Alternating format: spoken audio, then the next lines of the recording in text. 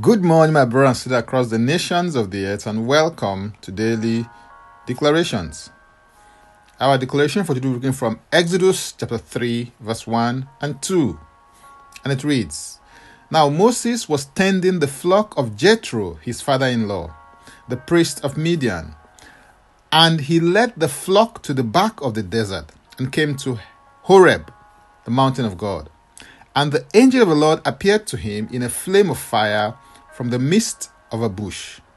So he looked, and behold, the bush was burning with fire, but the bush was not consumed. This text of scripture highlights the earlier stages of the dramatic encounter that Moses had with the angel of the Lord. The reason for this encounter was that the Lord had picked Moses as the man that he was sending to deliver the children of Israel from their suffering in Egypt and to lead them into the land that he had promised their ancestors, Abraham, Isaac, and Jacob. The appearance of the angel of the Lord in a flame of fire was to launch Moses to the next level in his life. My focus, though, is that before this sending, Moses was tending the flock of Jethro, his father-in-law.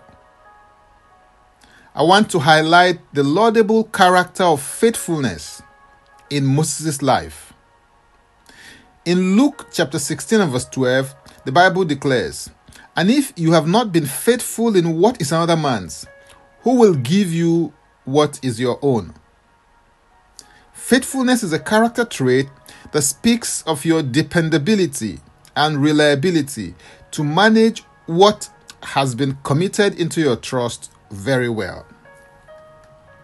Faithfulness was a distinguishing quality in the life of Moses, so much so that in Numbers chapter 12 and verse 7, the Lord said concerning Moses, Not so with my servant Moses, he is faithful in all my house.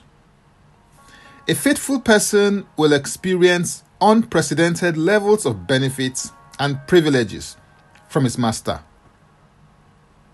A faithful person realizes first and foremost that they are not the owner, they are only stewards.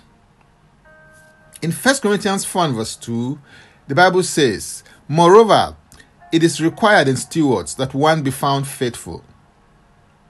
A good steward knows his place and functions within its confines. A good steward also knows his space and maximizes it to the benefit of his master. A good steward is faithful till the very end. A faithful person does his master's work as though it was his own. Be faithful to God. Be faithful to your family. Be faithful to your friends. Be faithful in your relationships. This is a pathway to promotion and lifting into the next level and dimension in your life. In Matthew 24, verse 46 to 47, the Bible says, Blessed is that servant whom his master, when he comes, will find so doing. Assuredly, I say to you that he will make him ruler over all his goods. There's a blessing attached to faithfulness. Strive to become a faithful person. Aim for faithfulness in all that you do. Be faithful in your life mission, calling, and vocation. Remain in your lane. Stay in your place. Remain in your space. Focus on your assignment. Your Lord's return is just around the corner. Let him find you doing what he told you to do when he returns.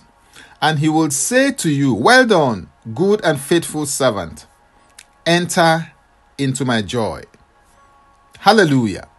If you're interested in receiving tremendous value from my other inspiring, insightful, and empowering resources, then go to my Linktree account, Francis Ubeku. And Francis Ubeku is a single word. Or simply click the link and it will take you there. Now, let's take the declaration together, and I stand in agreement with you as we do that. Father, I thank you for your faithfulness. You're a covenant-making, covenant-keeping, and covenant-enforcing God. I receive grace to be faithful in all that I do.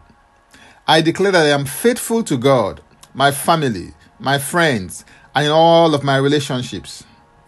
I declare that in due season, I rise to my next level and dimension in God and in life on account of God's grace and my faithfulness in all that I do.